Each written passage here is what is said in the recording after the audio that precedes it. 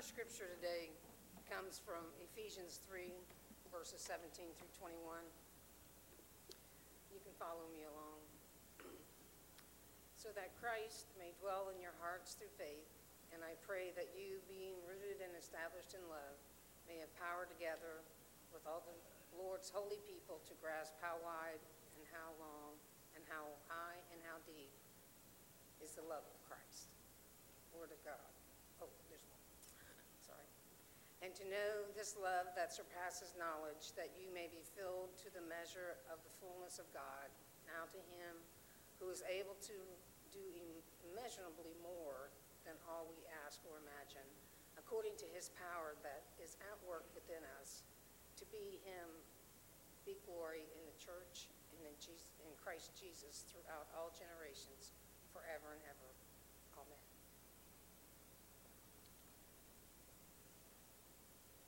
Thank you, Brian and Gary, in your backup role. You did an excellent job.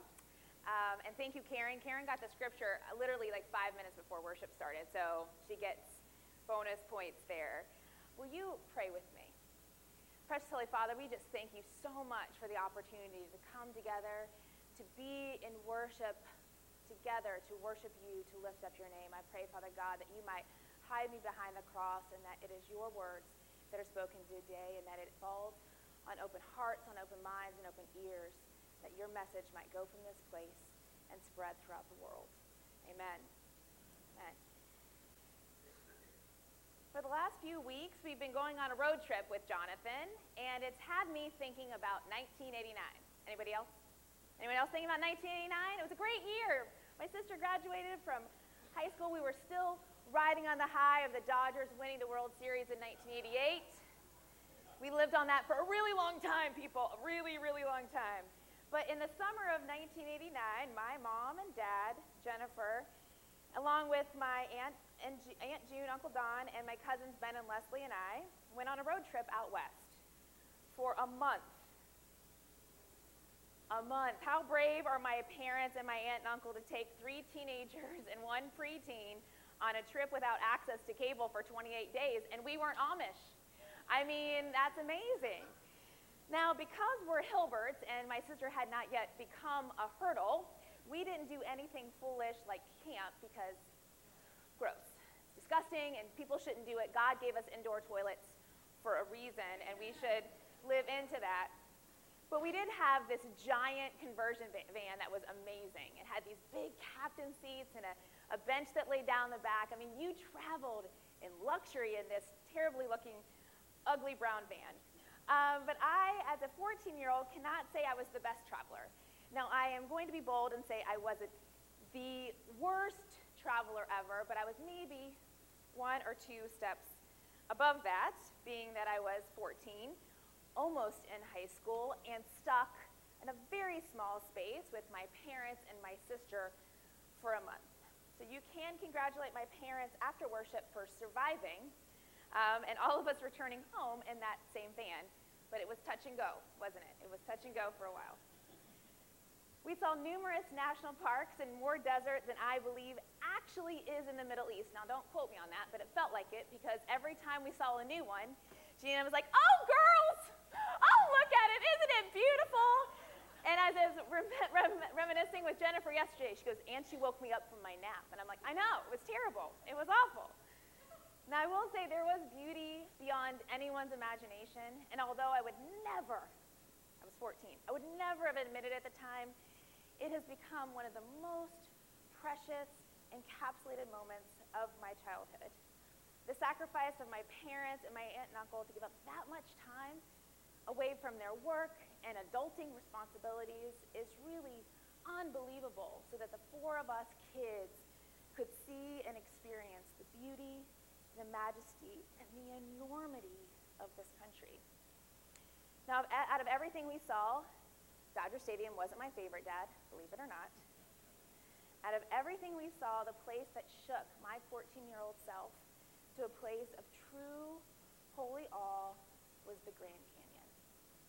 When we arrived, we walked out of the car, and we went to the edge of the expanse. And it is so wide, and it is so big, that you kind of have to turn your head into a panoramic camera, and you start here, and you kind of move along. And then you're like, yep, didn't see it all. And so you go back, and you do it again, and you do it again, and you're just overwhelmed. My heart raced. I was nervous standing on the edge. That canyon could swallow you whole, and you'd never be seen again. And I was completely overwhelmed. I was completely in awe. And then my Uncle Don stood up there and said, okay. And he pulled a Chevy Chase. Okay, let's go. Come on. Where's Edna? She's in the car. Good. Come on, kids. Get your butts in the car. Go. Don't you want to look at the Grand Canyon? Great.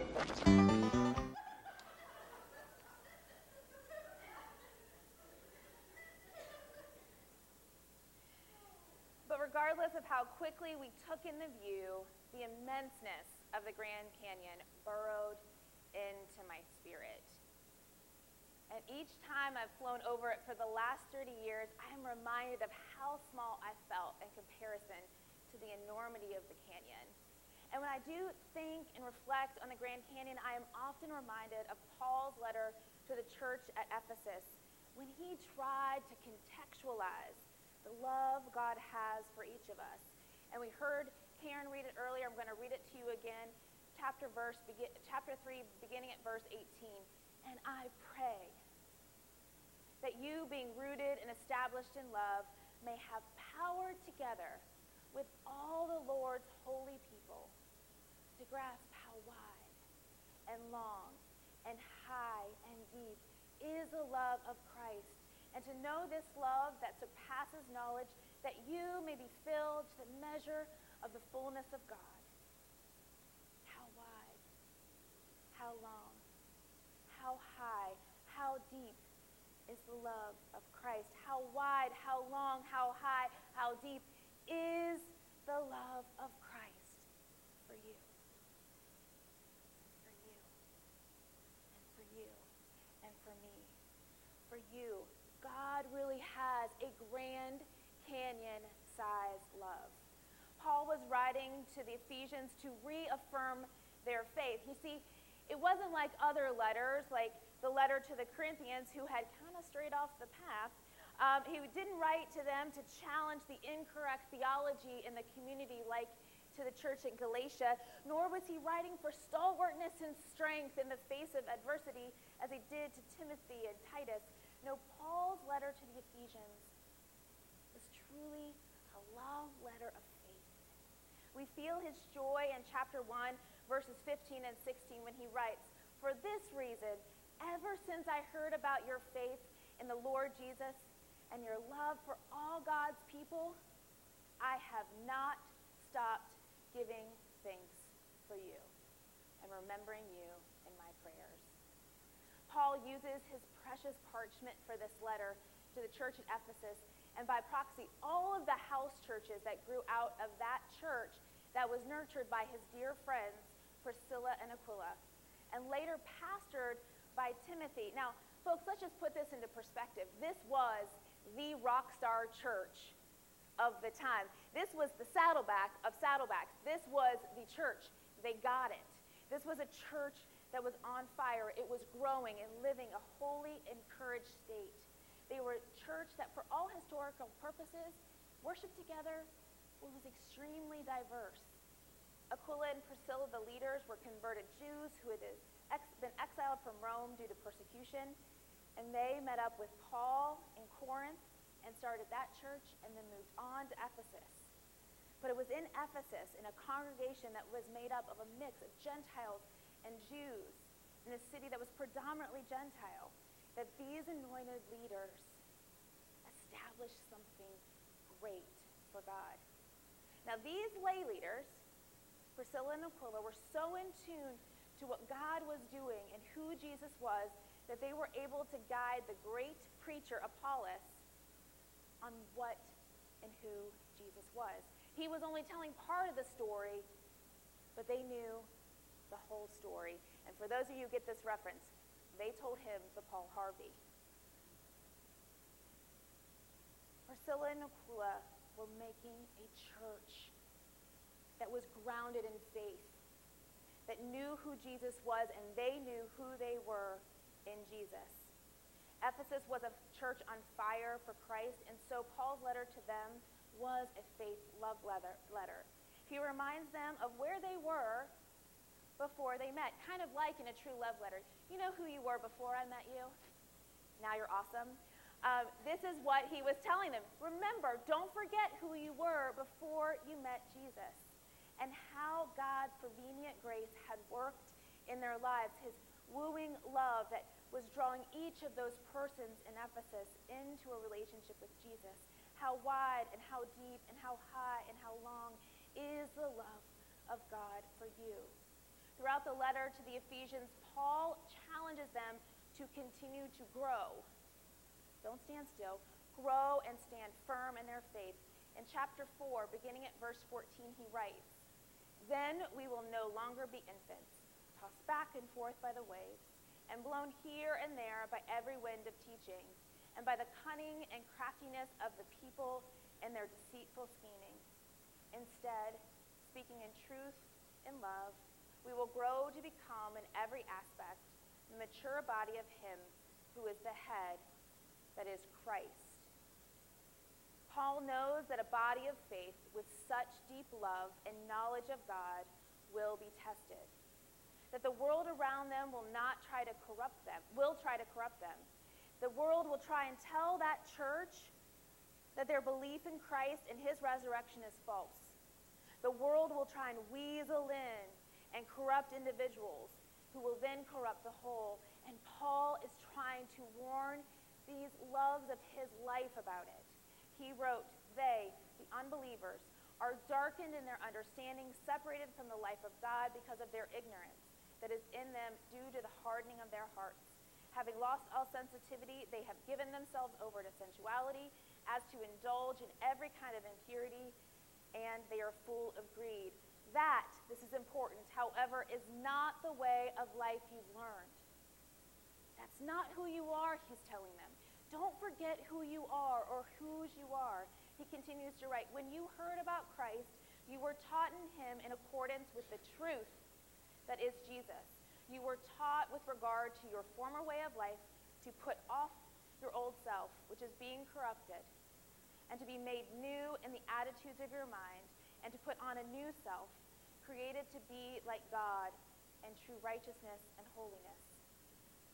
The church at Ephesus was a body trying to do just that. They wanted the Grand Canyon love of God. How deep, how wide, how high, how long is the love of God for you? And I would humbly say that this church body, our little Groveport United Methodist Church family, is trying to grasp how deep and how wide and how long and how high the love of God is for each of us. We reflect it in our actions and in our mission. We strive for it when we come together. I was struck when I walked into church this week to work on hanging some clothes, which I do love. I love hanging the clothes. Yes. So I was struck on how crowded our basement is. Has anybody walked down there? It is crowded. Do you want to know why? Because we are doing the work of God. We are trying to reach the community for God in every way possible. We are striving to know the Grand Canyon love of God, and we are striving to teach and spread that Grand Canyon love of God. We are truly trying to love without bounds. We are trying to reflect Grand Canyon love to this community and the communities around the world we have the privilege to touch. But sometimes, in an effort to shower Grand Canyon love on the world, we can sometimes make the mistake of treating God's love for us the way Chevy Chase treats the Grand Canyon in Vacation. A quick nod, and then back to work. We run the risk of becoming the older Ephesian church, not the young Ephesian church, but the old Ephesian church. Paul wrote to the church in Ephesus about 60 AD. Dad, don't quote me or look it up. He always wants to know exactly when something happened and where it happened. It's about. Tradition says. Okay, he'll get a chuckle out of that later. The church was founded around the mid-50s, and by the time of Paul's death, around 67 AD, the church was alive and well, living into its mission and upholding the faith, showing the love of Christ through active hospitality, charity, and acts of mission throughout the community. They were striving to know the Grand Canyon love of God and share it with the world around them. But at the time of John's writing of the book of Revelation, in 95 AD, only 30 years later, not even a full lifetime in ancient times, the church has started treating God's Grand Canyon love like Chevy Chase and vacation. John wrote in Revelation 2, starting at verse 1, "To the angel of the church in Ephesus, write, these are the words of him who holds the 7 stars in his right hand and walks among the 7 golden lampstands. I know your deeds, your hard work, and your perseverance. I know that you cannot tolerate wicked people and that you have tested those who claim to be apostles but are not, and you have found them false. You have persevered and have endured hardship for my name and have not grown weary." Sounds pretty good, doesn't it? Sounds like they were doing the right thing. Now, I will tell you what Jesus is good at, because if you read Revelation, there's a lot of red letters. So there's a lot of Jesus talking. So what Jesus is really good at is the compliment sandwich, and that's what he's done here to the church at Ephesus. He's buttered them up. He's done all this stuff really great. And they're sitting around going, yep, we're good. We're awesome. But there's always a but. There is always a but. And in this case, the letter continues with a yet. Yet, I hold this against you. You have forsaken the love that had you at first. Consider how far you have fallen. Repent and do the things you did at first. If you do not repent, I will come to you and remove your lampstand from its place. But you have found this in your favor. You hate the practices of the Nicolaitans, which I also hate. Whoever has ears, let them hear what the Spirit says to the churches. To the one who is victorious, I will give the right to eat from the tree of life, which is in the paradise of God. Now, if you're like me, you got hung up on, well, who are those Nicolaitans and how do we hate them? That's where my brain went immediately. But that's not important. We can talk about that particular soap opera another day. What we need to focus on here is the sword to the heart. Let's read it again. You have forsaken the love you had at first. You have forsaken the love you had at first. You have forsaken. Forsaken in the Greek translates into let go of, abandon, cancel, divorce. You have forsaken the agape love, because that's the love that's here. That unconditional love of God. You have divorced yourself. You have turned your back on. You have canceled. You've let go of the love of God. Y'all, they Chevy chased God's Grand Canyon love. The church followed the rules. They kept sound doctrine, but they forgot their why. The what, the doctrine, service, worship, active charity, all of it, they had it down. But without the why, God's grace and his love, it is meaningless. Does anyone want to read James this afternoon? Faith without works. They forgot their why and were focused on the what. And this amazing, all-in, diverse church, the church that Paul held up as a model for all to see, was failing to keep the main thing. They Chevy chased God's Grand Canyon love. How deep and how wide and how long and how high is the love God has for you. We can never fully know until that glorious day when we get to eat from the tree of life side by side with Jesus in paradise. We will never know till then just truly how big God's love is for us, but we can be like John Wesley and strive on to learn, to keep moving forward. And we can stand at the Grand Canyon in awe. We can be overwhelmed with the beauty of God's love for us. And we can respond out of that love in acts of grace, mercy, kindness, forgiveness, charity, service. We can stand in the heart of the Grand Canyon and know that God loves us so much. He loves us so much that he sacrificed himself just for the chance to be in relationship with you. That's how much God loves us. That's how much God loves us. How deep and how wide and how long and how high is the love of God for you. Grand Canyon love is more than we can ever imagine. And having that love, knowing what that love can do, we are called to reflect and spread that love in every single one of our actions. From our waking up to our going to sleep, from our waiting in the grocery line to our waiting at a traffic light, to our singing in worship, to our suffering over the chaos of this world and this church, we are called to live into and up to and out to that love each and every day. And if we are truly striving, church, if we are truly striving towards knowing the Grand Canyon love of God, we will not have time to argue. We will not have time to fight. We will not have time for dissent. We will test everything, hold on to the good, and keep on keeping on. The Grand Canyon is more than the eye can behold. That doesn't mean we don't try to see it all. Don't be Clark Griswold. Don't be Chevy Chase. Strive today and tomorrow and all your days to know how deep and how wide and how high and how long. Say it with me. How deep, how wide, how high, how long the love is that God has for you. And let us together, this family, be the early church at Ephesus. Let's learn from their mistakes. Let's not Chevy Chase our mission. Let's show the world together just how great the love God has for each of his precious children. How deep and how high and how wide and how long is the love of God for you.